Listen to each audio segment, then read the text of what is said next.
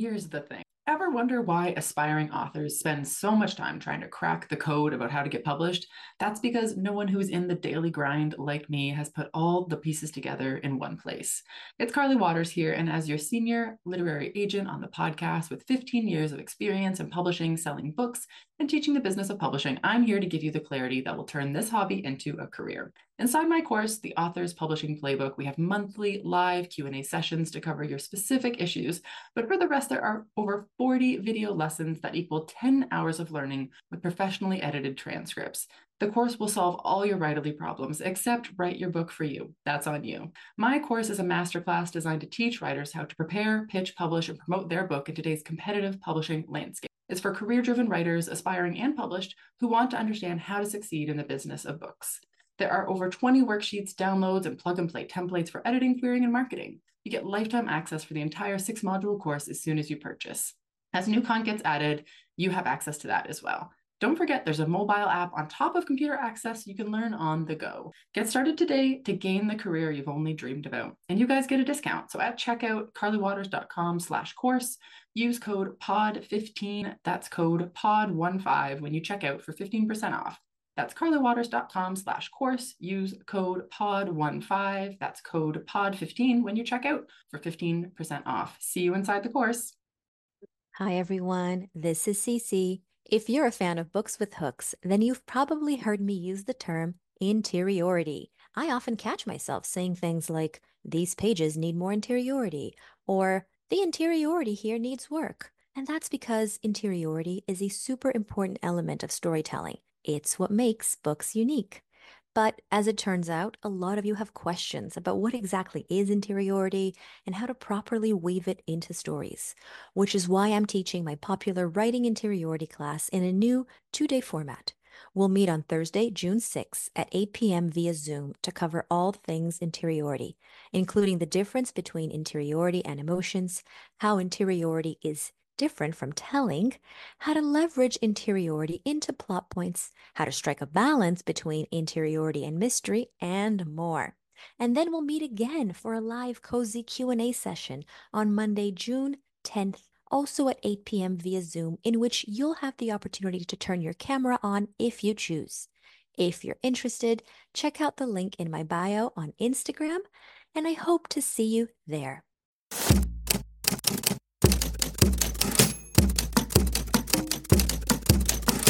Hi there, and welcome to our show, The Shit No One Tells You About Writing. I'm Bianca Murray, and I'm joined by Carly Waters and Cece Lira from PS Literary Agency.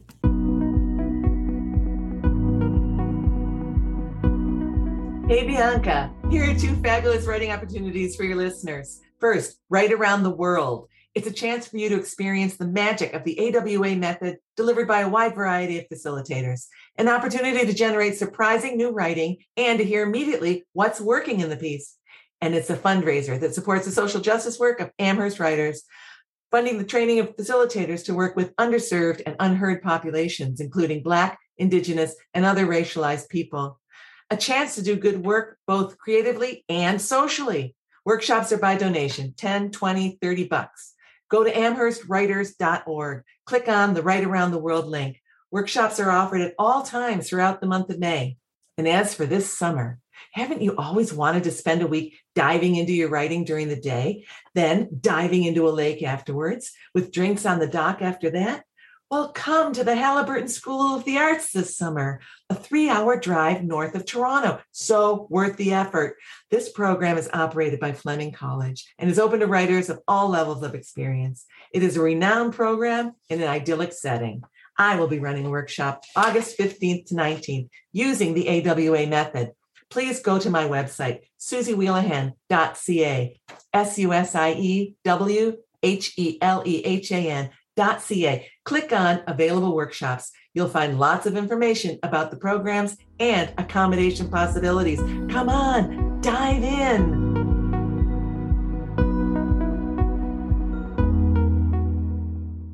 Today's guest is Sarah Canton, who is an executive editor at St. Martin's Publishing Group, where she publishes a list of upmarket commercial fiction and narrative nonfiction. Her authors include New York Times bestsellers Rachel Hawkins and Therese Ann Fowler, as well as critically acclaimed novelists Karen Tanabe, Carola Lovering, Virginia Hume, Rachel Kapelke-Dale, and more. Prior to joining SMPG, she spent nearly a decade at Atria Books, where she edited best-selling authors Taylor Jenkin Reid, Lisa Jewell, Jennifer Weiner, Sarah Buchanan, and more.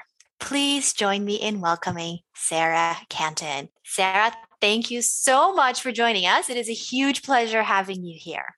Having me. I'm so thrilled to be here. Our podcast is very popular among writers who are in the beginning stages of their careers. And we had a retreat back in January, and we had an acquisitions editor there with us, the very lovely Sally Kim. And everyone had so many questions for Sally. And so, in preparation for today's episode, I do have some questions from them, which we'll leave till the end. But I, of course, want to start with The Ballerinas. The Ballerinas was the inaugural selection for the Books with Hooks book club. All our listeners are huge fans. Our discussion ended at 11:20 p.m. on a Thursday. It was embarrassing. Nobody wanted to go to bed. All we wanted to do was talk about this book. So I wanted to ask you, could you please take us back to the day when you got that email from Sarah Fair, Rachel's literary agent? And could you please try to remember and try to tell us how that experience was, reading that pitch, and what made you fall in love with it? I think that I actually gasped when I got the email because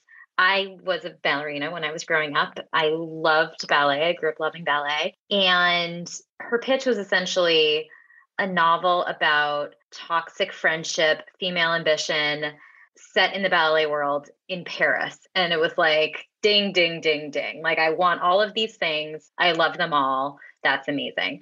But then I actually scrolled down and I saw Rachel's name, and I had her memoir that she co-wrote with her best friend several years back on submission when I was a baby editor at Atria, and I had loved it. And I had been the underbidder for it ultimately, so I didn't get to buy it.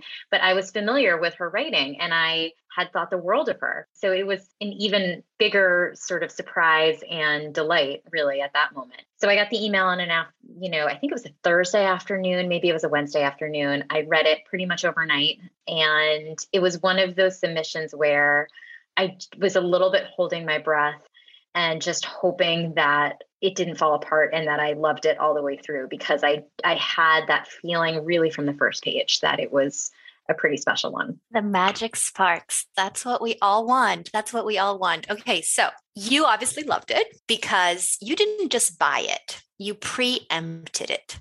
Could you please explain what preempting is for our listeners? Because one of the things we often say in the podcast is this is a really competitive industry, and in many ways, it is essentially institutionalized gambling. A preempt is a very good way to explain that, I think. So how do you feel about that? Could you tell us what a preempt is and why you decided to preempt institutionalized gambling? Yes, that's how I call it.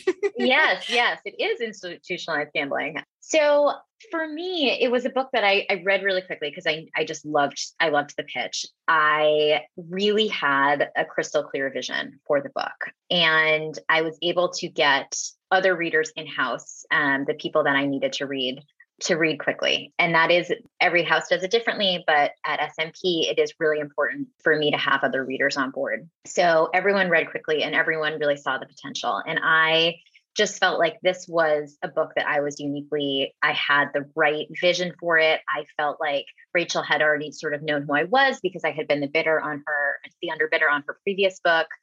And I thought that this was one that I wanted to really take that shot at early. I think that there are some situations where if you just know, to sort of use the language of romance, which I think is oftentimes what we do when we talk about acquisitions, where, you just have to find the right one. And there's a match for everyone out there. This is one of those cases where it just felt like this was a book that I was meant to edit. And I really hoped that Rachel would feel like I was the person who was meant to edit it. So that is why I made the choice to preempt. It was kind of a combination of logistics of having some speed on my side and feeling like this was a book that was a little bit meant for me and that we were going to be a good match. For our listeners, what does a preempt even mean? A preempt means that an editor is making an offer for a project before it has the chance to go to auction. So it's essentially saying to the agent, we love this so much. We really want to publish it. Please don't consider other people. We want to take it off the table. It can sometimes mean a higher offer than might happen at an auction. It doesn't necessarily mean that, at least in my experience, but it is saying that you don't want to open up the floor to other people competing. You want to come in and you want to take it off the table, take it out from submission. So if it is accepted, the agent has to go to the other people who were reading and say, I'm so sorry, we've taken the preempt, tough luck. And I've been on the receiving end of that, and it's not always fun, but it is one of those situations where it's really about speed in a lot of cases, where if you move quickly, you can do that. And some agents and authors might decide, you know what, this isn't the offer that we're ready for. We think that there are other editors out there who might be a better fit. We want to try our luck at an auction, and that can often be the right choice for people. I think in this particular case, we made a strong offer. And I think that Rachel and Sarah felt that me and SMP would be the perfect home for the book. And I think we proved them right. I would say you definitely proved them right. And I'll support my claim in 10 seconds. But before I do, the interesting thing to me about what you said is that, yes, it's gambling on your side because you're deciding to go to the agent and say, take this off the table. I'm going to make an offer, a really strong one, hopefully that, you'll say yes to. It's also gambling on the agent and of course the author side, because they have to go, like, I've been in the situation where you're like, okay, so I just got a preempt. What do I do? Do I say yes to this preempt? What if I can get more money at auction? Not that money is the only factor, but it is one factor. What if, this editor ends up moving to another house and, the whole chemistry that they had in the beginning isn't even relevant anymore because they'll move. What if this? What if that? So it's so many what ifs. And it just goes to show that publishing really is a bonkers industry where you have to, yes, fall in love, because the romance analogy is also very applicable, but at the same time, kind of play at a casino table. So it's just a lot of fun. But back to my earlier point about why Rachel obviously made the right choice. I want to read something for everyone, not just for Sarah, for our listeners too. This comes from The Ballerinas. With profound thanks to Sarah Canton, whose brilliant vision for the novel infused it with new life, and whose unparalleled editorial skills shepherded me through this process with grace and insight. I can't imagine a better editor for this book. So there you have it, from the mouth of Rachel herself, obviously So read nice. by me. Mm-hmm. So what is this new life that you infused into the book? We must know. What is this vision you had? And did you share the vision with the readers in-house before they read it or after?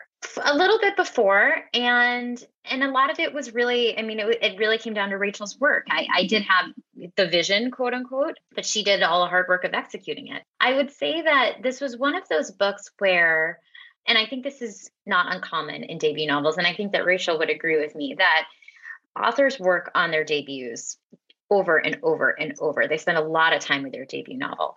Not necessarily as much with a second book or a third book, because they might be under contract already and the process might be moving along. But debut can be the book that you just live with for a while before it actually goes out on submission. And what can happen sometimes, I think, is that so much of the backstories of these characters and so much of what makes them who they are and why they do what they do is living in your head, but it's not necessarily on the page. And I think what the case was with The Ballerinas was I could see that there was this connective tissue that wasn't coming through on the page. And the read felt super atmospheric, which I loved, super vibey, which I loved, really suspenseful, really tautly paced. But there were these pieces missing that linked everything together. And so the evolution of the main character, Delphine, didn't feel quite as rounded out as it could have. And why she made the choices that she did, why she was drawn to the men that she was drawn to, the kind of texture of her relationship with her friends, it wasn't as developed as I think it ultimately is in the final product. So for me, it was really the analogy that I kept on using with Rachel was we need to zoom in on certain moments more, and we need to zoom out on other moments. And then there's some pieces in between that we need to add that aren't there, because it just felt that she had lived inside the manuscript for so long that she wasn't able to see where some of the holes were, or where we felt too close and we needed to back up a little bit, or where we were really too far out and needed to go in. So in that way, it wasn't an edit where I said, the middle third of the book is a mess. We have to replot the whole thing, or the ending doesn't work at all. We need to come up with a new ending. It was really a lot about the storytelling in a way that made it, to some extent, a more difficult edit, but also a more nuanced edit. And I think that the work that she did on it ultimately was even better than I had imagined. I love that. One question I have: when you read it, did you know the genre right away? I did, but I have to say that I am an editor who finds herself drawn to things that sometimes straddle genre or are not quite as obviously one particular genre. So for me, this felt like in that psychological suspense space, that it had the components of a novel that could really thrive there. But I also felt like it was perhaps more upmarket in some ways, that it was really voice driven. I had the comps in my head, and I had this sort of like X meets Y mashup in my head, but I definitely recognize that it was not derivative in any way to me, which is something that I really look for. I don't want to, it's always nice to be able to categorize fiction, but if it's too obviously like something else, then it's probably not for me. It could be for someone else for sure, but it's not as likely to be for me. I absolutely love that insight. I think it's genius. So the reason why I'm asking this question is because as soon as we were done with the presentation, where I spent 2 hours rambling on, showing slides, using the zooming in and zooming out technique, just as you said, about like, look at how they did this scene and look at how brilliant it is. But now let's zoom out and look at the major dramatic question. The first question that everyone asked me was, Cece, what genre is this? Like, I'm not clear on what genre this is. And when I asked Rachel this question, when I interviewed her and her agent, Sarah Fair, Rachel was like, I had no idea what the genre was. I just wrote the story. No, that was Sarah's job to figure out. And I just thought that was great. True. And I do think that there are a lot of debut authors who feel that way. And I think that that's okay. I think that it can be really helpful to have a sense of genre when you're querying an agent. And I think it is very much on an agent too, to help an author figure out what the space is. But part of an agent's job also is to know the editors that are going to be right for something, and to know that editors can move through different genres and can acquire for different spaces. And Sarah knew that this would be a good fit for me. But yeah, I think that genre is one of those things that it's a tool, and it is as useful or as prohibitive as any tools can be. You can't use a screwdriver when you need a hammer, and you can't use a hammer when you need a screwdriver. And sometimes you have to sort of use it to the extent that it makes sense for you, and then let it fall away when it doesn't. That makes so much sense. I love that. So, I think it's fair to say this. I don't think you'll disagree with me. Publishing is very competitive. This is a very competitive industry. Not everyone who wants to get traditionally published is able to. What we try to do at the podcast is demystify as much as possible, be super transparent, super honest, and still be very encouraging, because we believe that you can be optimistic and realistic at the same time. One of the questions our listeners had was, what are the numbers on your end? Like, how many manuscripts, more or less, do you get a year from agents, and how many do you end up buying? Oh, sorry, I should add, how many do you offer on, and how many do you end up buying? If you even know, maybe you don't have the stats. Yeah, I would say it's roughly around 350 to 400 submissions a year for me. And that's submissions that I'm getting and that I'm reading. And there are some submissions that I land in my inbox and I know right away it's not for me. It could be for someone else that I work with, and I say, please try this person instead. It varies per year how many books I'm acquiring or offering on, but I would say that ultimately I am publishing no more than 12 original titles a year. So the math there is pretty competitive.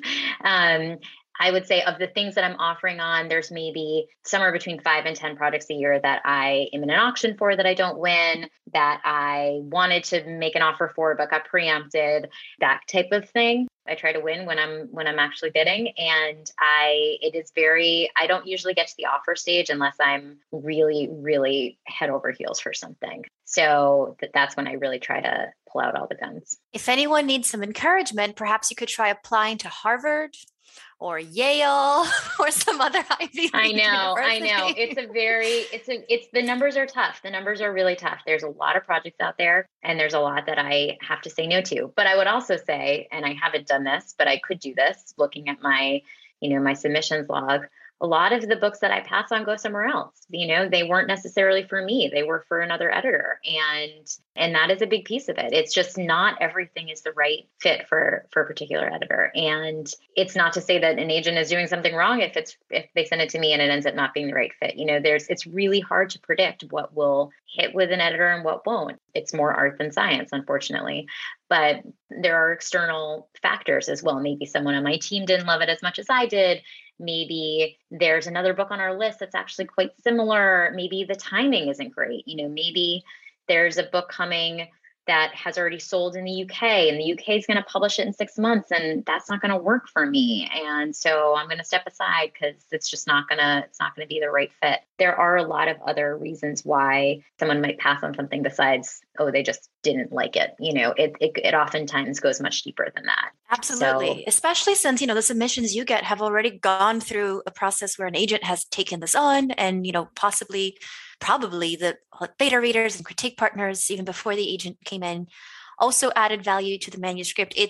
I love what you said about it being more art than science, and it's absolutely not personal. In fact, there's no such thing as a book that goes out on submission and doesn't get at least one rejection. This is also, these are Sarah's numbers, and for everyone listening, and it's one editor and one imprint. When agents go out with things, we target various editors at various imprints. It's one per imprint for all the imprints that apply to your project. So it's also not that bad. I'd also say too that there are a lot of books that I might get that I really like and I can really see are going to be great and someone else is going to publish beautifully, but I just don't have the vision, which sounds like a really sort of woo-woo phrase, but it really just comes down to I don't quite see how to position it or launch it. I feel like it's maybe not the thing that's actually our strength.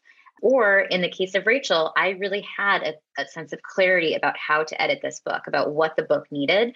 And there are times where I can see that the writing is beautiful, that the author might have a platform, that they might have a great advanced blurb, that their story is really worthy in a variety of ways. But if I don't know how to get in there and really take it from excellent to double excellent, then I'm not going to be the right fit. And again, to use a romance phrase, like rejection is a form of protection sometimes. Like it can be actually a gift to have someone say, you know what, this is not something that I can do justice to. So I'm going to step aside. And I know that step aside is one of those phrases that editors use and overuse. Like cheering from the sidelines. I know I say that. I do, but I mean it. I really do. I think. Oh, and we take it with that. Absolutely. Like we can see, like sometimes an editor will follow up and be like, I'm so happy that this found a home after we announced something on Publishers Marketplace. And it's lovely. No one likes giving out rejection. Like no, I never feel that way at all. Yeah, it's really, it's much more about things finding the right home. And there are books that I might have loved on submission and I didn't get, if I lost an auction or something like that, and I can see where they landed and I can think, you know what, that person, that house, they published it probably better than I could have because I didn't have that vision for it that this person has shown that they have. So I do think that things work out, but it can be a very long and challenging road. And I have immense respect for the writers who persevere. It's not for the faint of heart, but I feel like the rejection, it helps, I think it helps to think that the rejection is not personal and the rejection is across the board. Like agents get rejected all the time, editors get rejected all the time, and it can be a gift. And truly, I mean, aside from, even the books that have multiple bidders in an auction, those books still got rejections. Like every big book that you love was rejected by somebody at some point, probably multiple people at multiple points, by agents, by other editors. Every book, even the ones that you hold the closest to your hearts, have been rejected in some form or another. Absolutely. Absolutely. So Speaking of rejection, is that the hardest part of your job, dealing with the rejection? Or is there some other, because that's another question we got. It's like, what is the hardest part about being an acquisitions editor? And I will preface this question by saying that a lot of times people picture that your life is absolutely like enviable because you wake up every day and you spend your whole day reading. And I know that's not the case. So yeah, tell us a little bit about that. What's a regular day for you? It is not the case. Rejection is tough and I don't relish it at all.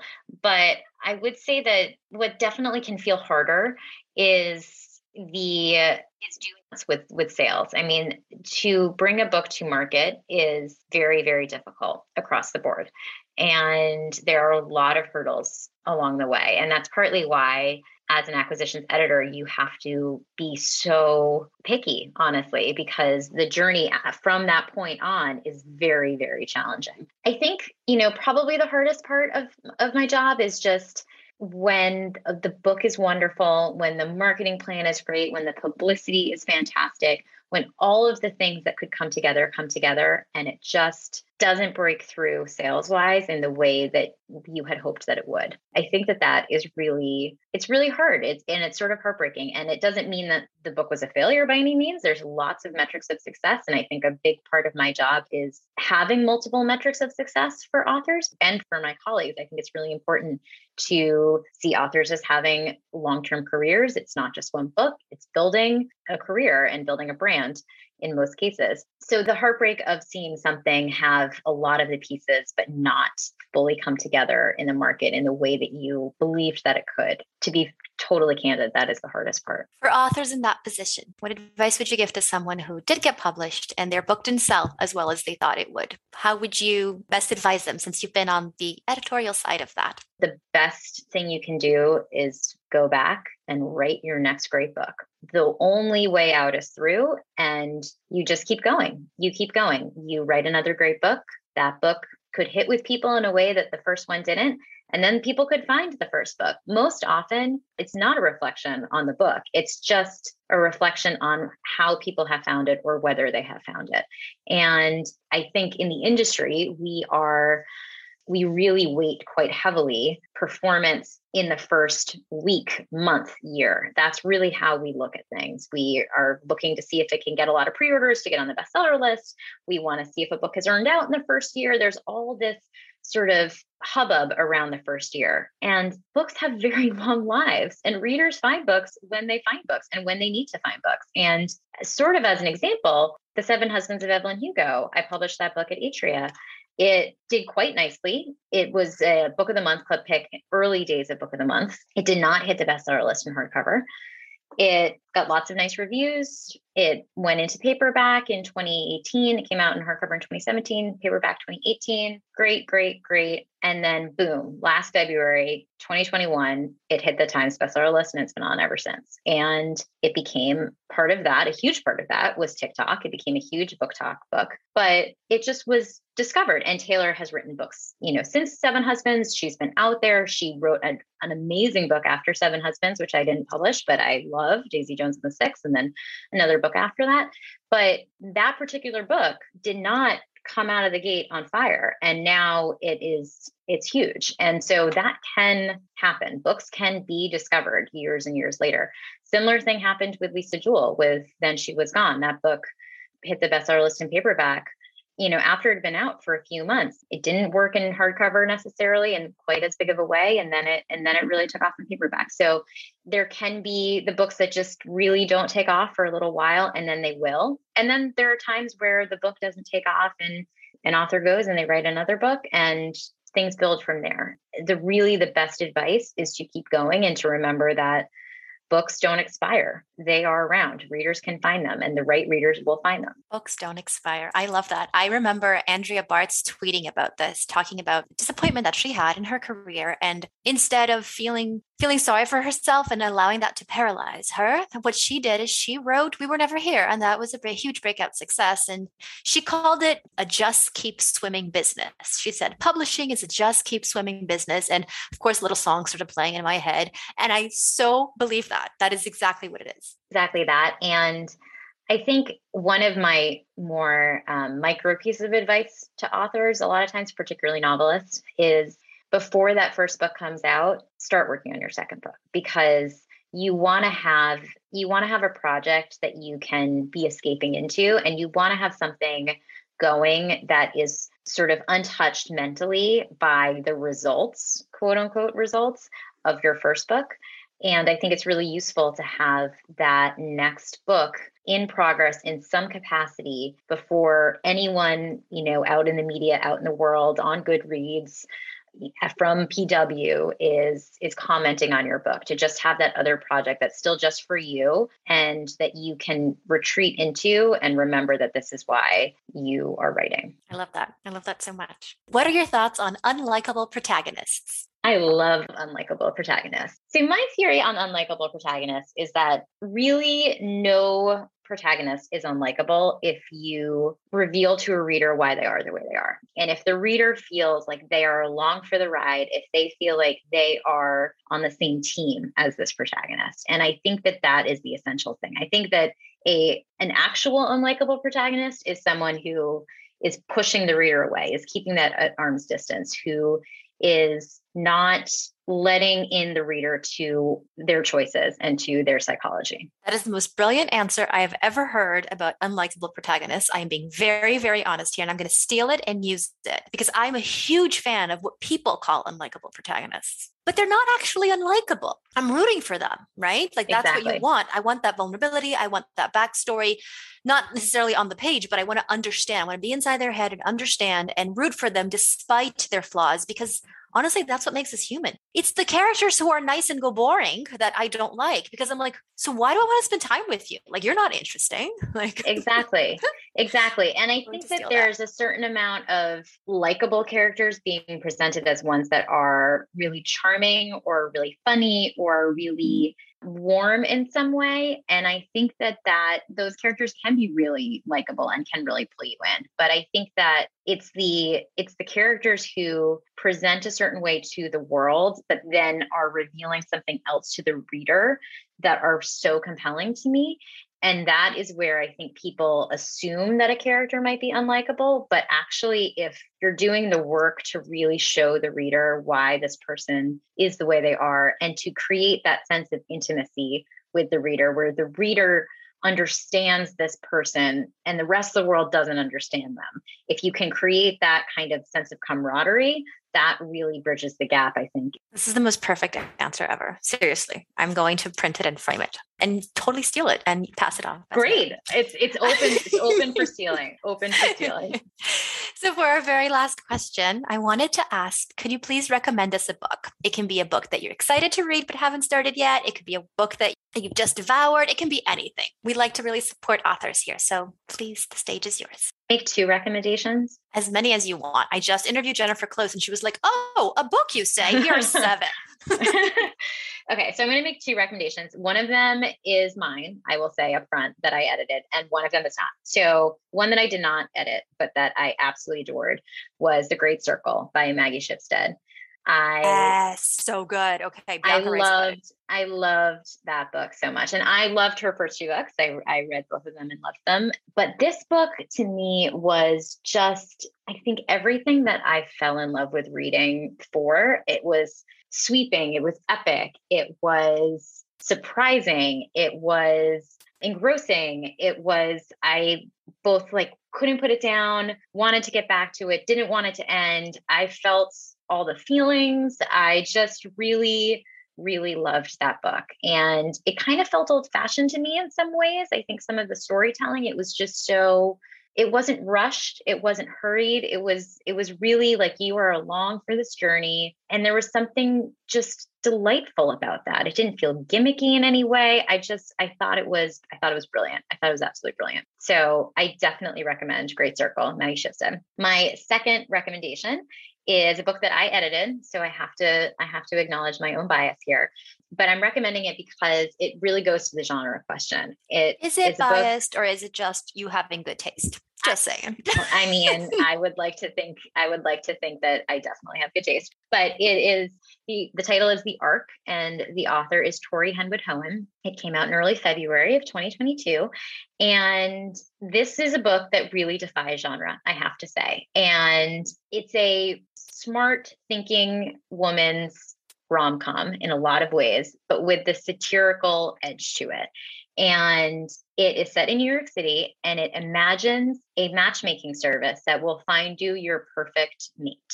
And it guarantees that the person that it pairs you with is your ideal partner. I have to And read this. it Oh is my gosh, I have so to read this. wonderful. It is. So that's the top line story. But behind that is the story of startup culture, of fourth wave feminism, of friendship, of pets that become like family members, of what it means to actually try and optimize love. Is that even possible? It really is absolutely hilarious, completely thought provoking. It skewers so many aspects of modern life, but it's really, really hopeful. It just feels like such a book for our times where it hits on all of those nerves, and a lot of things will feel really familiar in a really clever way. And there's also this just timeless story of wanting to find love and how challenging that is, and also how sometimes we make it harder than it needs to be. I love that book, The Arc. And that is the name of the matchmaking service. It's called The Arc. And it's called The Arc because they are architecting great relationships. So I have to read it now. And you did such a great job of explaining it. Obviously, you edited the book. It's your book. But like now I have to read it. Sarah, thank you so much for joining us. This has been a this was huge so much pleasure. fun. I am so honored. Thank you. Thank you. We just registered my youngest kid for kindergarten. I cannot believe it. One of the tricky things about my kids being in French immersion school and not having French as a language myself is I'm honestly worried about how I'm going to assist with homework as they get bigger. They're young now, but I see it coming. We are honestly so lucky, though, to live in a city that's bilingual, and we have bilingual friends and Francophone friends. So I know it's going to be easy for our kids to pick it up. Me, on the other hand, I am worried about me. I grew up somewhere where French class was not taken seriously, and now I have to make up the difference. And that's where Rosetta Stone comes in. As the most trusted language learning program available on desktop or as an app, it really immerses you in the language you want to learn. Rosetta Stone teaches through immersion, which is a proven way to learn a language. Instead of memorizing and drilling vocabulary words, you learn by matching audio from native speakers to visuals, reading stories, participating in dialogues, and other practical language skills to fast track your ability to communicate fluently. There are no English translations in the product. You're honestly getting trained to listen, speak, read, write, and think in your new language, which is what everybody wants. Rosetta Stone users especially love the speech recognition feature. As you practice speaking, Rosetta Stone uses advanced voice recognition technology to match your audio, the audio from native speakers, and then give you feedback on how well you're pronouncing the words so you can really hone those pronunciations. It offers 25 languages from Spanish, French, Italian, German, Chinese, Korean, Japanese, even Dutch, Arabic, and Polish. This is the best language program because they have been an expert in the language learning field for 30 years and used by millions. Thousands of companies and government organizations use Rosetta Stone to support language training online. Of all the apps, Rosetta Stone uses the best speech recognition technology, so it compares your sound waves to those of a native speaker for better feedback to improve. They have a patented speech recognition engine called True Accent, which is built into the program. As you practice speaking, you'll get feedback on how well you're pronouncing words. The other language learning apps use speech recognition to detect what you said, but Rosetta Stone tells you how well you said it compared to native speakers. It's like having a personal trainer for your accent. Think about the cost of a 1-month language course. Think about the cost of 1-hour private tutoring sessions. With Rosetta Stone, you enjoy lifetime membership and accessibility on desktop or app. We have a special offer for you guys. That's 50% off. That's a lifetime access to 25 language courses on Rosetta Stone for 50% off. This is a steal. Do not put off learning that language. There is no better time than right now to get started. For a very limited time, the Shit No One Tells You About Writing listeners can get Rosetta Stone's lifetime membership for 50% off. We want you guys to go visit rosettastone.com/today. That's 50% off unlimited access to 25 language courses for the rest of your life. Redeem your 50% off at rosettastone.com/today today. Are you looking for beta readers, some of whom might potentially become writing group members down the line?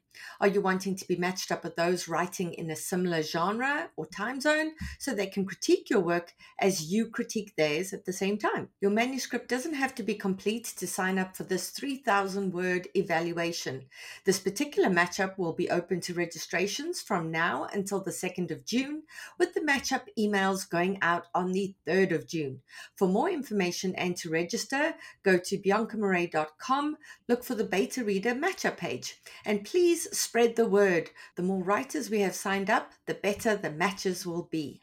Today's guest is the author of 4 novels. Her thought-provoking debut on Grace is about turning 40. The Balance Project is about work-life balance and was inspired by the Balance Project interview series she started in 2014. The Subway Girls is historical fiction about the fascinating Miss Subway's advertising program. And We Came Here to Shine is also historical fiction set at the 1939 NYC World's Fair. Her writing has appeared in numerous publications, including the New York Times, the Huffington Post, Pop Sugar, Writer's Digest, and Glamour. She's also a frequent speaker at women's groups, corporations, and book clubs about her novels and work-life balance. She grew up in Los Angeles, graduated from the University of Pennsylvania, and now lives just out of New York City with her husband and their 3 teenage sons. It's my pleasure to welcome Susie Orman Schnell. Susie, welcome to the show. Thank you so much, Bianca. I listened to every episode, so it's such an honor to be part of this with you. So thank you so much. I'm always surprised when I hear from writers who are established who listen to the podcast, because in all honesty, I did begin the podcast to help emerging writers. So it's always really, really gratifying to hear that authors who are already traditionally published find the show to be valuable as well. Yeah, and I even listened to Carly and Cece's section, even though I'm not querying, because I learn something every single time. I don't obviously need the input to a query letter, but the first 5 pages, what's important to the hook, all of that I learned something from. And then, of course, the interviews, which I really love so much. Thank you. It's interesting because our stats have shown that most of our listeners listen to half of the episode, and I still have yet to establish if it's the Books with Hooks part or if it's the author interview part or what that kind of breakup is. So I always find that quite interesting. All right. So you've had a really interesting journey in terms of your publishing journey to publication. So will you take us through that from the beginning? Because I know you said you couldn't get an agent for your first novel. Yeah, so I started writing right about when I turned 40, which was back in 2010. And I had been writing freelance for magazines and websites and thought, okay, well, my next challenge would be to write a novel.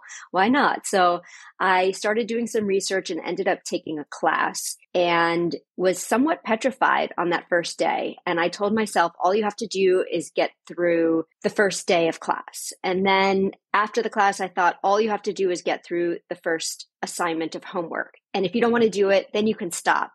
And I'm not somebody who's very fearful. It just was the idea of writing an entire book. It seemed like an overwhelming task to me, and I wasn't sure if I wanted to try and tackle that.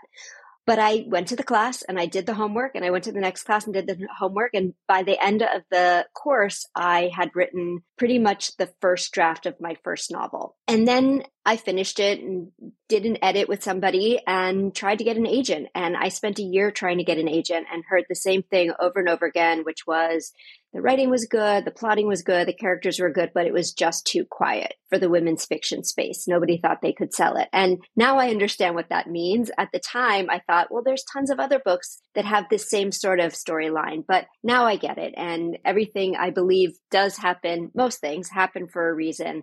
And I feel that I learned so much by going through all of these different iterations of the publishing process and publishing journey. So I, at that point, realized that I could either put that book in the proverbial drawer or self-publish it. And so I self-published it, which meant that I then spent another few months learning everything I could about self-publishing, which back in 2012 was still somewhat of a Wild West. It wasn't as sort of directed as it was today. And I hired another book interior designer is what they're called. I hired a cover designer.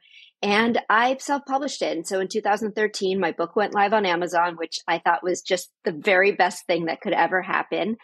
And at that point, someone had told me that I should speak to a publicist about book publicity. And so I did. And that was Crystal Patriarch at Book Sparks. And Crystal at that point wasn't taking on a lot of self-published novels, but she said, I'll have a look at it. And when she came back to me, she said that she loved it. She got some second reads at her company. They loved it. And they were starting an imprint. And would I be interested in being one of the first books published with Spark Press? And I said, yeah. So we pulled it off of Amazon. It got a new cover, it got a new edit, and it published in 2014 with Spark Press. And I loved that. It was a very collaborative experience on the cover, on the marketing, everything. And I decided when I wrote my second novel, which was The Balance Project, to go back to Spark Press because I really enjoyed working with them. I didn't even try to get an agent for that book.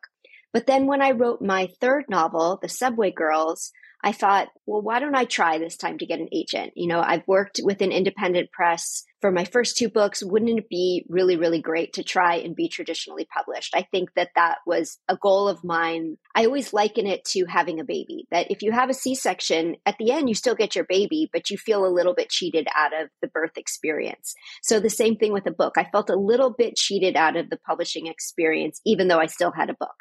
So I wrote The Subway Girls. And what I did, which I think you guys talk about a lot on your show, is I did hire a professional editor before I queried. And I know that there is a lot of, I wouldn't say controversy, but there's a lot of discussion about that because it is expensive and it is something that could lead you in the wrong direction if it ends up that none of the agents that you query liked the way that the editor took you. But I really felt that based upon what I'd known about querying is that it had to be my very best foot forward because agents, as you all talk about, want any reason to turn down your query. So I did hire that professional editor. It was an incredible experience. She really helped me a lot and I queried.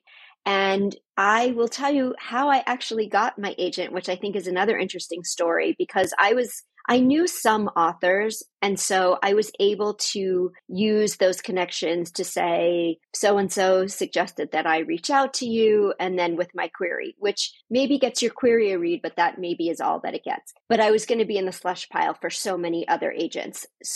But then I found that Carly Waters, who was an agent that I was very interested in, was offering a course through, I believe it was Writer's Digest. And it was a query writing course. And the course was an hour about how to write a query letter. And included in the fee was that Carly would review your query letter and give her personal comments. And so I thought, well, this is a really great way to get in front of Carly Waters, who I would love to have as my agent. And it worked. So Carly ended up reading my query letter and she requested the manuscript. And so that was how I was able to work with Carly. I did get that call, which was the best, offering me representation. And I felt like I had just won the lottery because not only was I now an agented author and could toss around the term, well, my agent said, which is so much fun. It does not get old, but that I'd be getting to work with Carly, who I thought was really dynamic and wonderful. And that was 5 years ago. And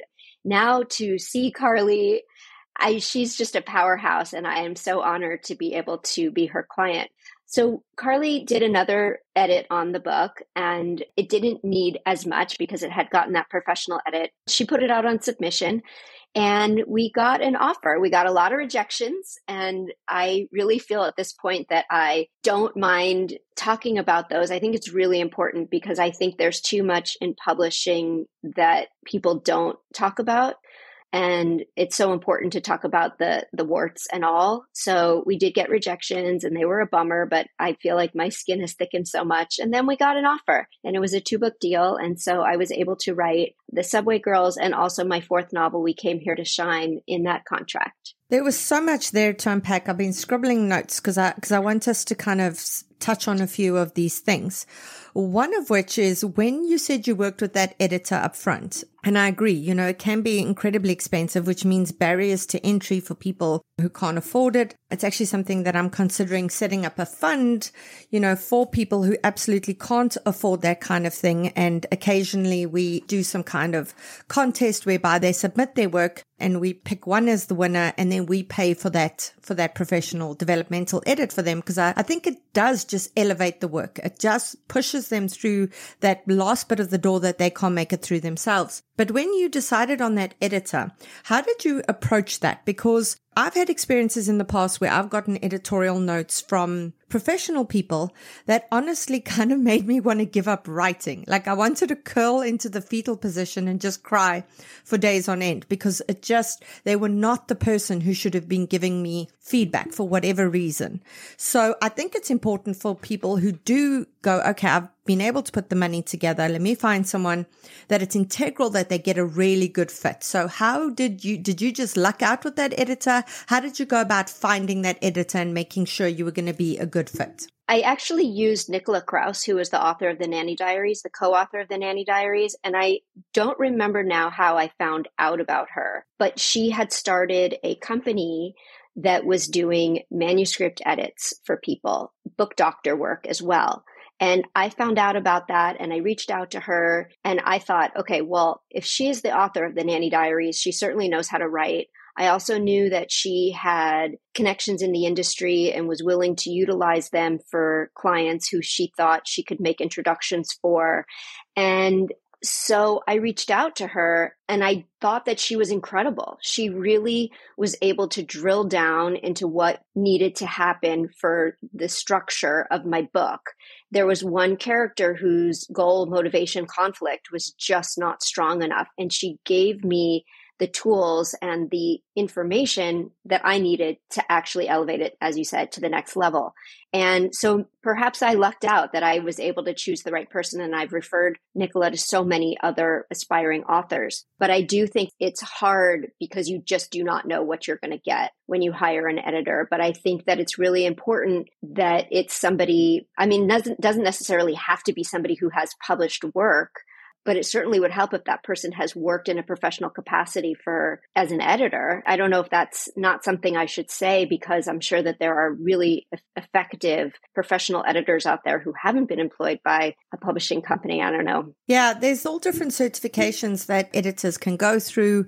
Many of them work in freelance capacity, which means they haven't worked for like the bigger publishers. I know that Reedsy, reedsy.com, they've got a ton of publishing professionals on their site, depending on who you're looking for. So like you said, if you're self-publishing and you maybe need a cover designer, you can find them there, or someone who can design the inside copy and get it ready to be published on Kindle or whatever the case may be is. And they have developmental editors, they have proofreaders there. So people can go there and request various quotes. And for me, I think before I worked with an editor, I'd maybe give them 5 pages and sort of see what their feedback would be on those 5 pages to see if we kind of align. I don't know how many of them are prepared to do that, but certainly it is important that it's a good match. I'm so glad that you lucked out there. Something else you said about how you did the course with Carly, who at that point, as part of the course, was looking at query letters. I don't think that's something Carly would do today. So I think she was doing that when she was more junior. And again, this is something that I want to say to many listeners out there, because we all want the big name agents, right? We're like, oh, I want this agent because they're so big. But I feel like when some of these agents are more junior, they are prepared to go that extra mile and they are prepared to do these kinds of things that they don't have time for later when they are more successful. So for our listeners, look out for these kinds of things for other agents, like when they're giving course, when they're prepared to look at query letters, etc. Don't discount the more junior or less experienced agents, because I think they are more hungry than agents who've got a whole list of really successful clients. In terms of your quiet novel, you said your first one was too quiet. Was that something you guarded against when you were writing The Subway Girls? And how did you approach that to not make the same mistake again? Yes, I definitely tried to not make the same mistake again. And I learned so much from writing that book and then learning how to write a book. That was my first attempt. I'm sometimes almost embarrassed to even mention that book as one of the books I've written, even though it's still enjoyable and people like it. But as I've written more and more books, I study more. I'm a student at heart. I love to learn. And so I read so many craft books and I read so many blogs about writing. And I understand now about raising stakes and about how there needs to be, Save the Cat for me has been the best gift anybody could have given me. And one of my friends early on told me about it when it was still a screenwriting book. And then when they came out with Save the Cat Writes a Novel, I think that book is so good. And the seminar that Jessica Brody gave at your conference was so helpful. And I just think for me, it's a roadmap. Whenever I'm writing a book, I'm a big plotter. And I think it makes sure when you follow a roadmap like that, it makes sure that you get all the beats and you get all the things that have to happen to your character, that the character has to develop in a certain way. And also story genius with the shard of glass. I think that's so important. And so these are just all things that I've learned as I've written each of my novels. Yeah. And people get a bit confused when we talk about quiet novels, because then they're like, okay, so the opposite of a quiet novel is a novel in which like things are exploding and these big things are happening. And that's not what we mean at all. You could have a character who's just living an ordinary kind of life. They're not a spy. They're not a whatever. There's not much to differentiate them, but we need to see these earthquakes within their quiet life. And these earthquakes would not feel like big things to anyone else, but to this person, it is huge. And to this person, it's upping the stakes, and these obstacles seem insurmountable. So for example, for most characters, they walk out the door. They don't even think twice about leaving their home. If you have a character who's an agoraphobe or someone who's terrified of leaving the house, just walking out the door can feel like a completely insurmountable obstacle. And so that would feel like a quiet story, but to that character, it is huge. And so, like you say, hitting those story beats and just giving that quiet character these things that to them are huge really helps up the stakes, drive the tension, and all of that. I also at that point didn't know the concept of a high concept novel. And so I think that helps a lot too when you're able to really understand the hook and what the publishing world and what readers are looking for. A story that is different, that has something that has that hook to it. How did you then pitch the Subway Girls to make sure that it had that hook or that it showed like the high concept story definition? I think just the nature of the Miss Subways contest, which ran from 1941 to 1976 in the New York subway system, and it was a beauty contest. I think that right there was just made it so interesting. And I've written all of my novels about women and power and ambition and the things that hold them back. And I think I always say that I'm a contemporary women's fiction author, but sometimes I write in the past, because the Subway Girls and We Came Here to Shine, I think are women's fiction. They just happen to be set in the 30s and 40s.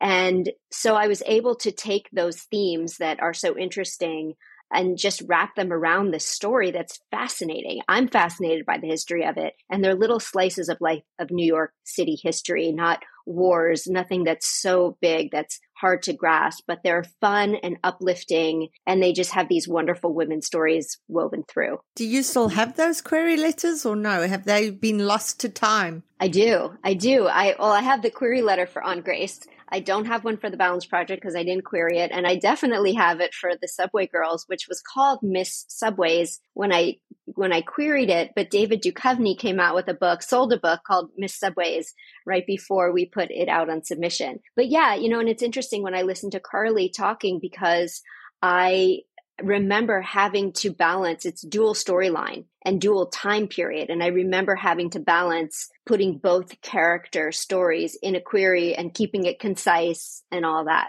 Would that be something you'd be prepared to share with our listeners? Absolutely. Yay. Okay. So for our Ko-fi supporters, I will get these from Susie and we'll put them up for our Ko-fi supporters so that you can take a look. Something else that I want to chat with before we finish, Susie, is when you spoke about being out on submission and getting those rejections, etc. Something I don't think we speak about enough on the podcast is how to manage the anxiety of being a writer, because I feel like you need to be sensitive to be a writer. That's what makes us writers, is that we are more sensitive than other people. We pick up on things that other people don't. We feel things very deeply. And that can make the process that much harder, whether we're trying to get an agent, whether you've then got an agent and you're trying to sell the novel. Is that something you can speak to us a bit about while you were out on submission or while you were originally waiting to hear from those agents?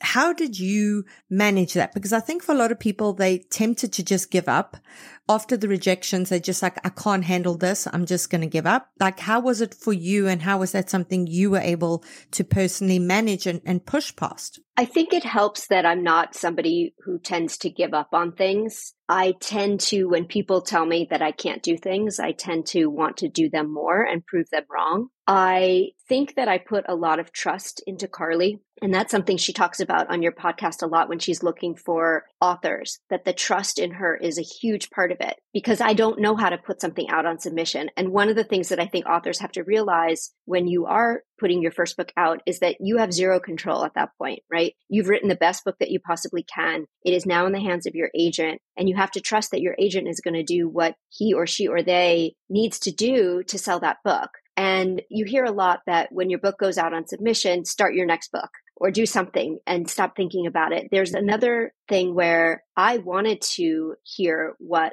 the editors who rejected me were saying. And sometimes they're kind enough to give the agent some feedback. And sometimes they just say it's not for us, and I just think it helped because you learn something from each one of them. And I just kind of kept holding out hope. I don't remember. That was back in 2017. And I definitely felt like I was on edge the whole time. I feel on edge a little bit right now. And my new book isn't even out on submission. But I think it's exciting. It's almost like a game. And are you going to win the game? And I don't think that you can ever lose the game, because if that book doesn't sell, then it might sell at some other point. I just think that, yes, it does provoke anxiety. And I think it's just a matter of how you handle those sorts of things. Yeah, I know for me, each time I would get that rejection, whether it's out on submission or from an agent, there is that huge, it feels like a kick to the stomach. There's that oof moment, because here's the thing, when you're building up hope, and you need hope to keep continuing, but each no is a kick to that. And so you feel that intensely. And I think a part of it is allowing yourself to feel that, because I'm opposed to this chronic positivity thing that we seem to have going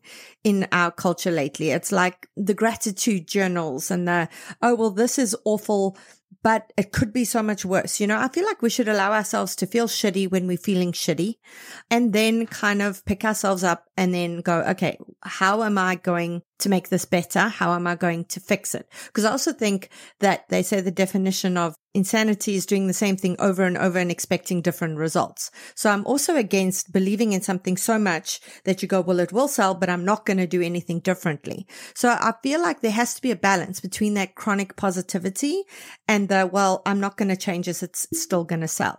Yeah, I agree with you. And, it's hard for me to put myself back into that time of early 2017 when we were trying to sell this book. And I know that every single time I got a rejection, it hurt, it stung. And I did have those thoughts of, gosh, this is never going to sell. So it's nice to think back in hindsight when it eventually did sell. And I still have those moments. I mean, when I get a royalty report and I'm not happy with my sales, or when I did get my book deal and my advance was really low. And so it does hurt, because you just wonder, how can you become successful in this industry? Or when you get your marketing plan from your publisher and you have other friends who are getting way better engines behind them. So it is an industry that you really have to prepare yourself for a lot of rejection if you're going to enter. Yeah. And I know for me, when something like this happens, I focus on what can I do? There's so much that I don't have control over. And that's difficult for a control freak, is all the things we don't have control over. But I'm like, okay, so what can I control? And for me, my first two novels, I was really proud of them.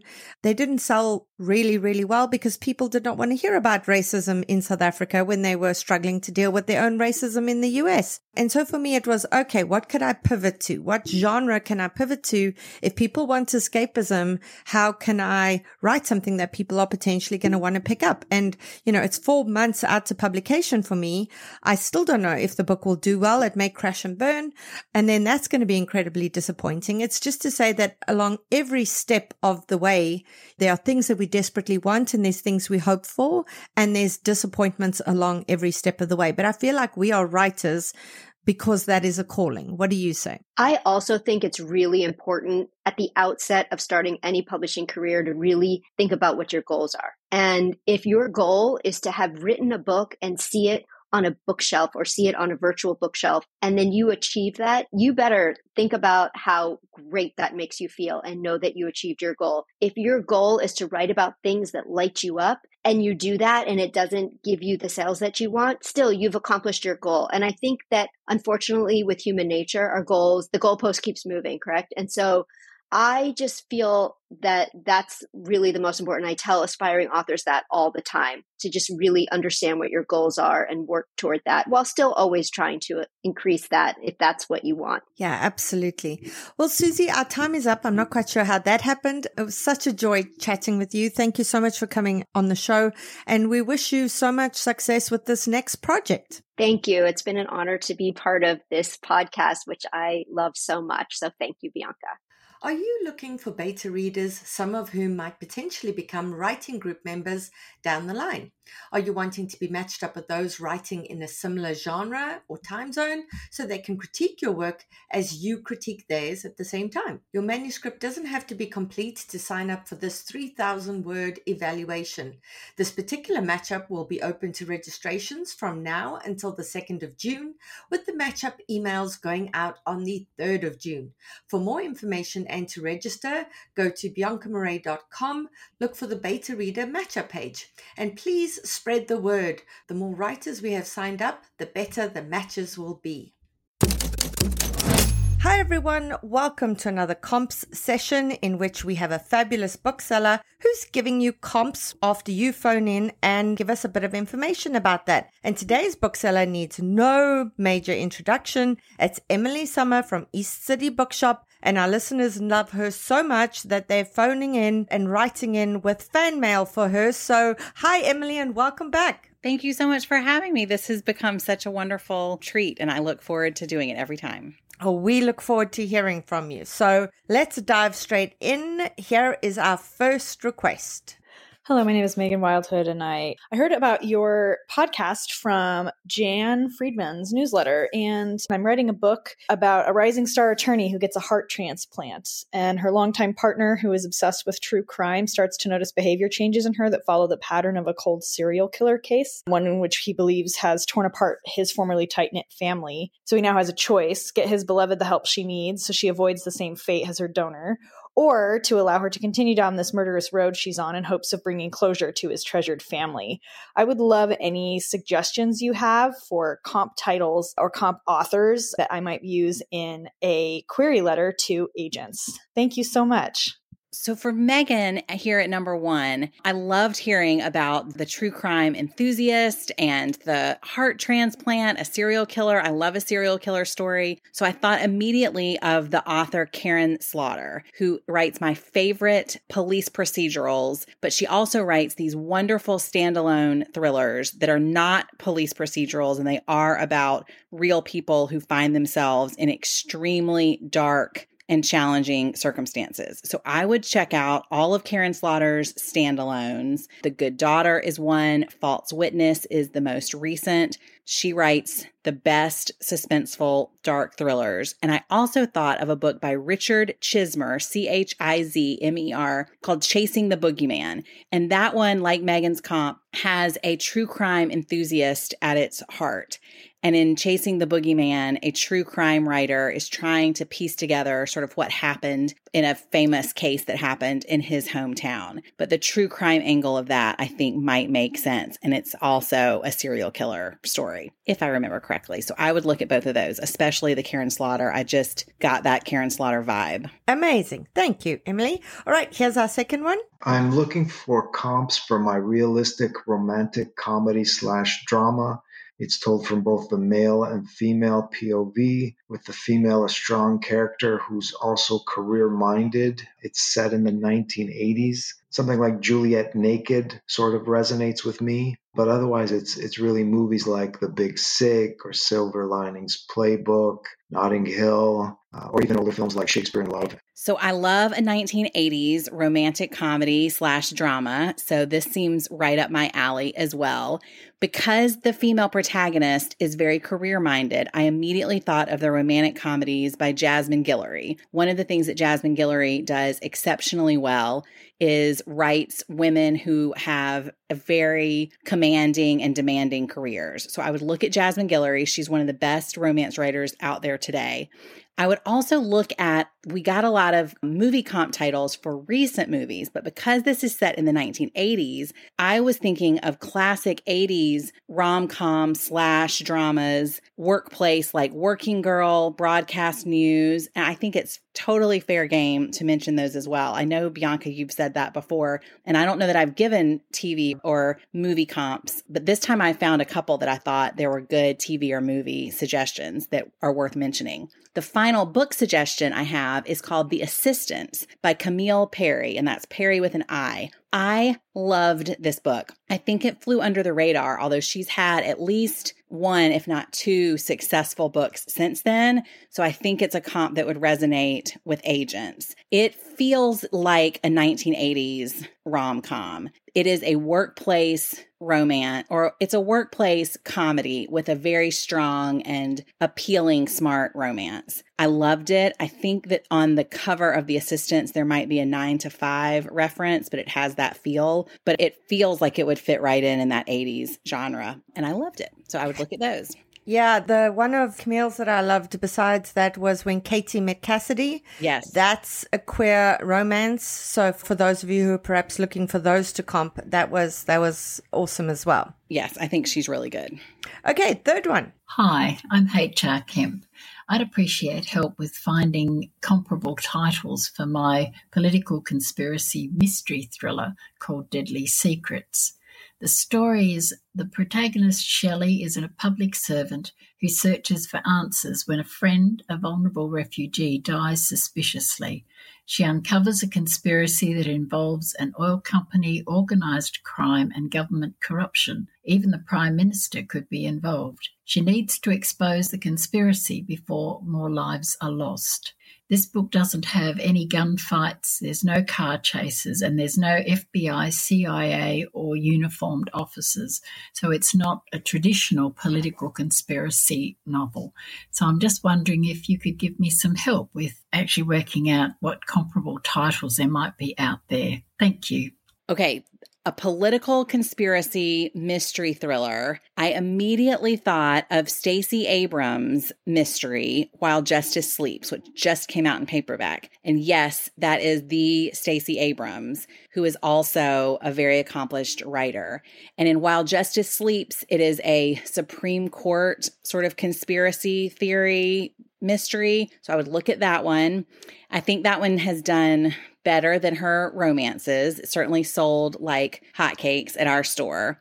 And then maybe an even better comp is one of my favorites of last year called All Her Little Secrets by Wanda Morris. When I sold this over the holidays, and I sold a ton of it because I'm such a fan, I told people it was basically a brand new, fresh take on a John Grisham story, but with a woman at the center of the conspiracy. So like in The Firm or the early John Grisham books, in All Her Little Secrets, a woman who is counsel at a large company discovers some very nefarious dealings that go up very high. Lots of white-collar crime that then turns to violent crime. But that's mostly off the page. It's not car chases and FBI agents the way that this is. It's not in our number 3 here, but I think both of those would be really good. And you might also want to look at the books by Jake Tapper, the news journalist. He has written some historical thrillers, but I think they also have that sort of government conspiracy angle that would be worth looking at. And yeah, because Stacey Abrams wrote her romances under a pen name, right? Yes, Selena Montgomery. Although now they've been re-released. Right. And now they're going to sell like hotcakes. Now they're going to sell like crazy. Yeah. Yeah. Okay, so the fourth one. Hi there. My name is Laura Vita, and I am writing a memoir looking for comparable titles in the last 5 years. This is a spiritual memoir, sort of a metaphysical eat, pray, love, if you will, a woman's journey, the heroine's journey. Do you know of anything like that? I don't see anything out there right now, but if you do, I sure appreciate it. Thank you. So the next one is Laura's memoir that she describes as spiritual and metaphysical. And I thought of several possible comps. I thought of a lot because I love a memoir. I would have to know sort of what the specific, you can edit that out or don't, just leave it in and let people enjoy it. What the specific spiritual journey is, you know, what leads to that journey, because I think all of these have sort of a different hook. But I thought of two very recent titles. One is Delia Ephron's Left on 10th, and that is sort of a late in life romance, finding oneself memoir, beautifully written. And I don't know if it has the spiritual and metaphysical side to it, but it is definitely a woman finding herself in the same way that Eat, Pray, Love was sort of a post-divorce finding oneself. This one is another, where do we go from here? Likewise, Amy Bloom's In Love, I think could possibly fit the bill depending on what the catalyst for this spiritual transformation is. I thought of The Light of the World by Elizabeth Alexander, H is for Hawk by Helen MacDonald. Both of those are post-grief memoirs where the loss of someone has led our writer to write down this memoir. I thought about Lit by Mary Karr, which is one of her wonderful memoirs. It is an addiction memoir, but it has a very spiritual leaning toward the latter half of the book. It is specifically, she turns into a Catholic, which is a great surprise to her and perhaps to the reader, but it has a real spiritual element to it in the latter half of the book. And then finally, I thought of The Bright Hour by Nina Riggs, which came out a few years ago. And maybe the best comp for last is Between Two Kingdoms by Suleika Jaouad, Jaoad, I believe. That one is new in paperback. I would look at all those and see which one feels like the right fit. Amazing. All right, thanks. Next one. My name is Mary Desch. I'm looking for comparable fiction titles. I have a debut novel that's a psychological thriller, closest to Alex Michaelides' work, The Silent Patient and The Maiden. Thank you. Okay, so the next one, we're looking for comps to Alex Michaelides, and I thought of several.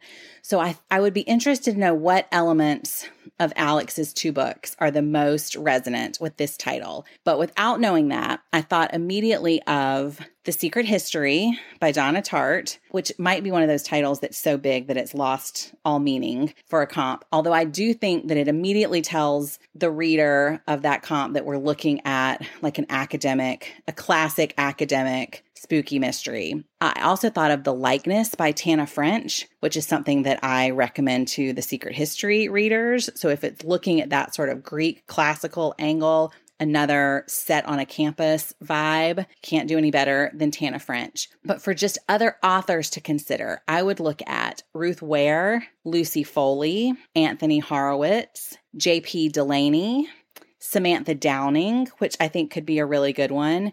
And finally, I'm going to throw in Jennifer Hillier, who is one of my favorites. And I don't know if that'll fit or not, but I want everybody to pay attention to her. So it's worth taking a look.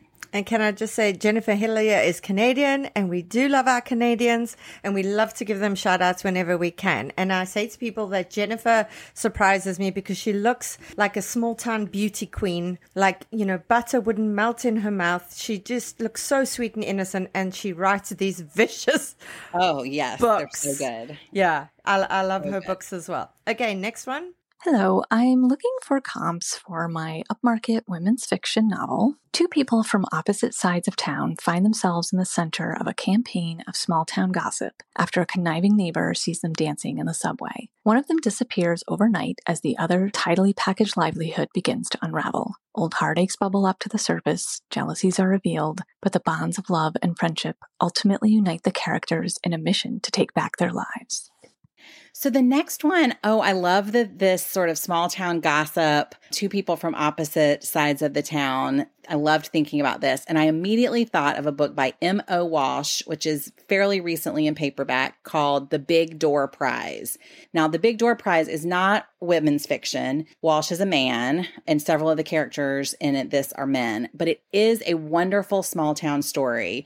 And it's a story of how sort of one event and a lot of whispering can turn a town on its head. And it's a very hopeful, uplifting book in the way that this one sounds like it is, where the bonds of friendship and neighborliness come together, and that's what triumphs in the end. So I would absolutely look at the Big Door Prize. I really loved it. It's a pandemic novel that I think got overlooked, but it's his second book, so I think people will be familiar with him, and it would be a worthy comp. Plus, it's just a great read. And then I immediately thought of Jane Rosen's Eliza Starts a Rumor, which I think you can tell by the title has some similarities, and I think it seems like it would have the same fun, hopeful tone, and it's got this rumor at its heart. Wonderful. Okay, next one. Hi, my name is Danielle, and I'd love help on a comp. My manuscript is a mystery featuring a determined older Black woman who's basically overlooked and minimized by society, which is her superpower. It allows her to go unnoticed when she's solving the mysterious death of her best friend. It's set in a small Louisiana town full of gossip and intrigue. I've been calling it a sort of Black Murder, She Wrote, but I'm starting to think that maybe I need something fresher. I would love your thoughts. Thank you. Okay, next one. I love the Murder, She Wrote comp that our writer gives us right away. I think that one is so evocative that it's worth hanging on to.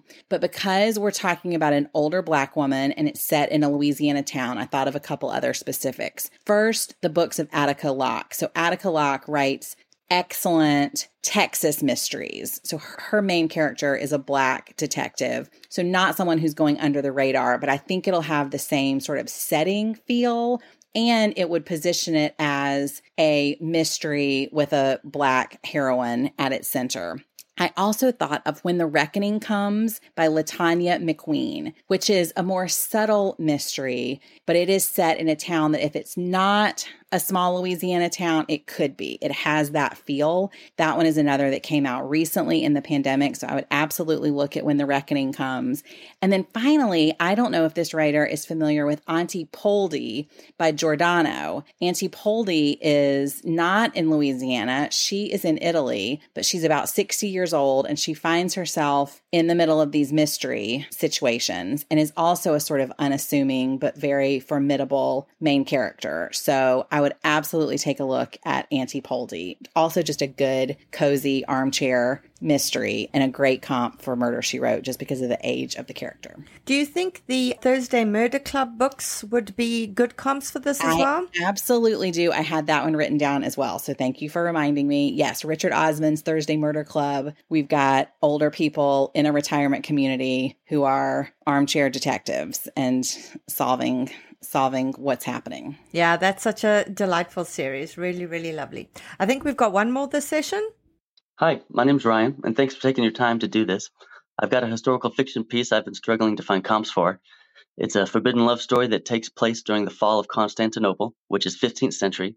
It's third-person limited that jumps back and forth between the two love interests. The logline goes, under siege and trapped within their own city, an aristocratic boy and epileptic girl are forced to choose between the lives they know and the future together they don't. But first they must survive. When the city is surrounded by an army and it's only a matter of time before its defensive walls fail, in order to leave their lives for each other, they'll have to find a way to escape what amounts to an inescapable city. Structurally, the story actually resembles the movie Titanic quite a bit, in that it's a story about two people who are trying to leave their lives for each other, and it takes place within historical tragedy. The characters are 17 and beginning adulthood, has a bit of a literary focus, and is character-driven. Its tone is pretty somber, and there's a bit of a coming-of-age element involved. Thanks for your time. Wonderful. So our last one is our historical fiction set during the fall of Constantinople. I hear the fall of Constantinople, I immediately think of Anthony Doerr's latest book, Cloud Cuckoo Land. I can't think of another recent book, certainly not one that is as well known and well regarded as Cloud Cuckoo Land. So I think you've got to put that one in there as a comp.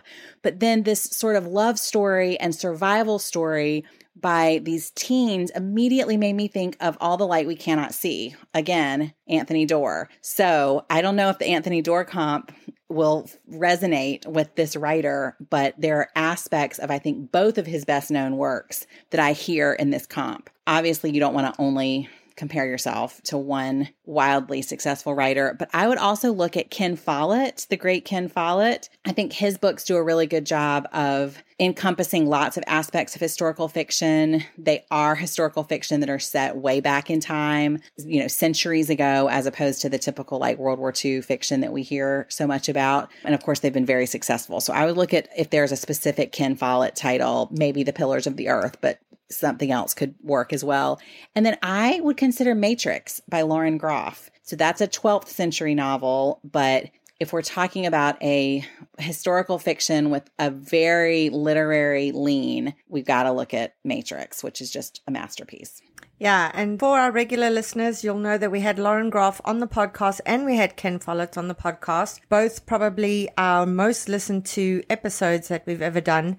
Yeah, if you haven't listened to those, go back and find them. Those were really excellent interviews as well. And in terms of the Cloud Cuckoo Land, perhaps in the comp just say the Constantinople thread of Cloud Cuckoo Land, because that's got a futuristic element that happens in space. We have a present day kind of thread as well. The story's got so many threads that run together. So perhaps just single out that particular thread so that somebody doesn't confuse it with the speculative fiction aspect of that one. Yes. Right. Emily, thank you so much. As per usual, your comps are amazing. I've added lots of titles to my to be read list, and we look forward to having you back next week. Thank you so much, Bianca. And that's it for today's episode. I hope you'll join us for next week's show. In the meantime, keep at it. Remember, it just takes one yes. Here's the thing. Ever wonder why aspiring authors spend so much time trying to crack the code about how to get published? That's because no one who's in the daily grind like me has put all the pieces together in one place.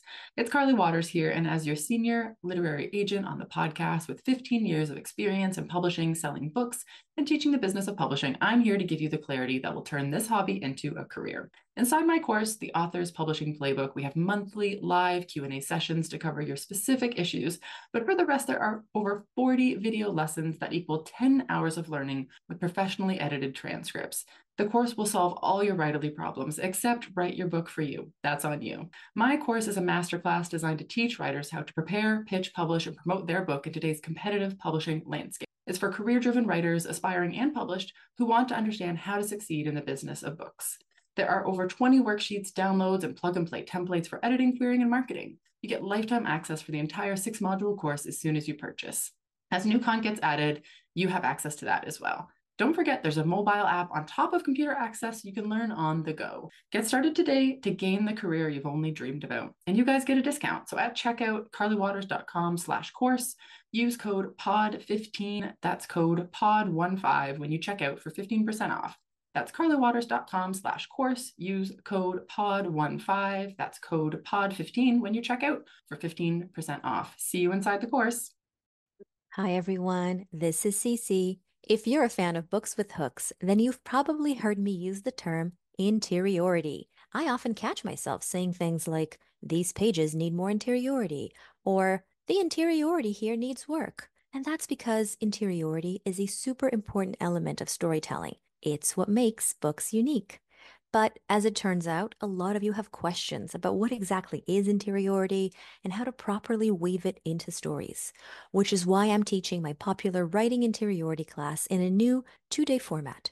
We'll meet on Thursday, June 6th at 8 p.m. via Zoom to cover all things interiority, including the difference between interiority and emotions, how interiority is different from telling, how to leverage interiority into plot points, how to strike a balance between interiority and mystery, and more. And then we'll meet again for a live cozy Q&A session on Monday, June 10th, also at 8 p.m. via Zoom, in which you'll have the opportunity to turn your camera on if you choose. If you're interested, check out the link in my bio on Instagram, and I hope to see you there. Here's the thing. Ever wonder why aspiring authors spend so much time trying to crack the code about how to get published? That's because no one who's in the daily grind like me has put all the pieces together in one place. It's Carly Waters here, and as your senior literary agent on the podcast with 15 years of experience in publishing, selling books, and teaching the business of publishing, I'm here to give you the clarity that will turn this hobby into a career. Inside my course, The Author's Publishing Playbook, we have monthly live Q&A sessions to cover your specific issues, but for the rest, there are over 40 video lessons that equal 10 hours of learning with professionally edited transcripts. The course will solve all your writerly problems, except write your book for you. That's on you. My course is a masterclass designed to teach writers how to prepare, pitch, publish, and promote their book in today's competitive publishing landscape. It's for career-driven writers, aspiring and published, who want to understand how to succeed in the business of books. There are over 20 worksheets, downloads, and plug-and-play templates for editing, querying, and marketing. you get lifetime access for the entire 6-module course as soon as you purchase. As new content gets added, you have access to that as well. Don't forget, there's a mobile app on top of computer access you can learn on the go. Get started today to gain the career you've only dreamed about. And you guys get a discount. So at checkout, carlywaters.com/course, use code POD15, that's code POD15 when you check out for 15% off. That's carlywaters.com/course, use code POD15, that's code POD15 when you check out for 15% off. See you inside the course. Hi, everyone. This is Cece. If you're a fan of books with hooks, then you've probably heard me use the term interiority. I often catch myself saying things like, these pages need more interiority, or the interiority here needs work. And that's because interiority is a super important element of storytelling. It's what makes books unique. But as it turns out, a lot of you have questions about what exactly is interiority and how to properly weave it into stories, which is why I'm teaching my popular writing interiority class in a new 2-day format. We'll meet on Thursday, June 6th at 8 p.m. via Zoom to cover all things interiority, including the difference between interiority and emotions, how interiority is different from telling, how to leverage interiority into plot points, how to strike a balance between interiority and mystery, and more. And then we'll meet again for a live cozy Q&A session on Monday, June 10th, also at 8 p.m. via Zoom, in which you'll have the opportunity to turn your camera on if you choose. If you're interested, check out the link in my bio on Instagram, and I hope to see you there.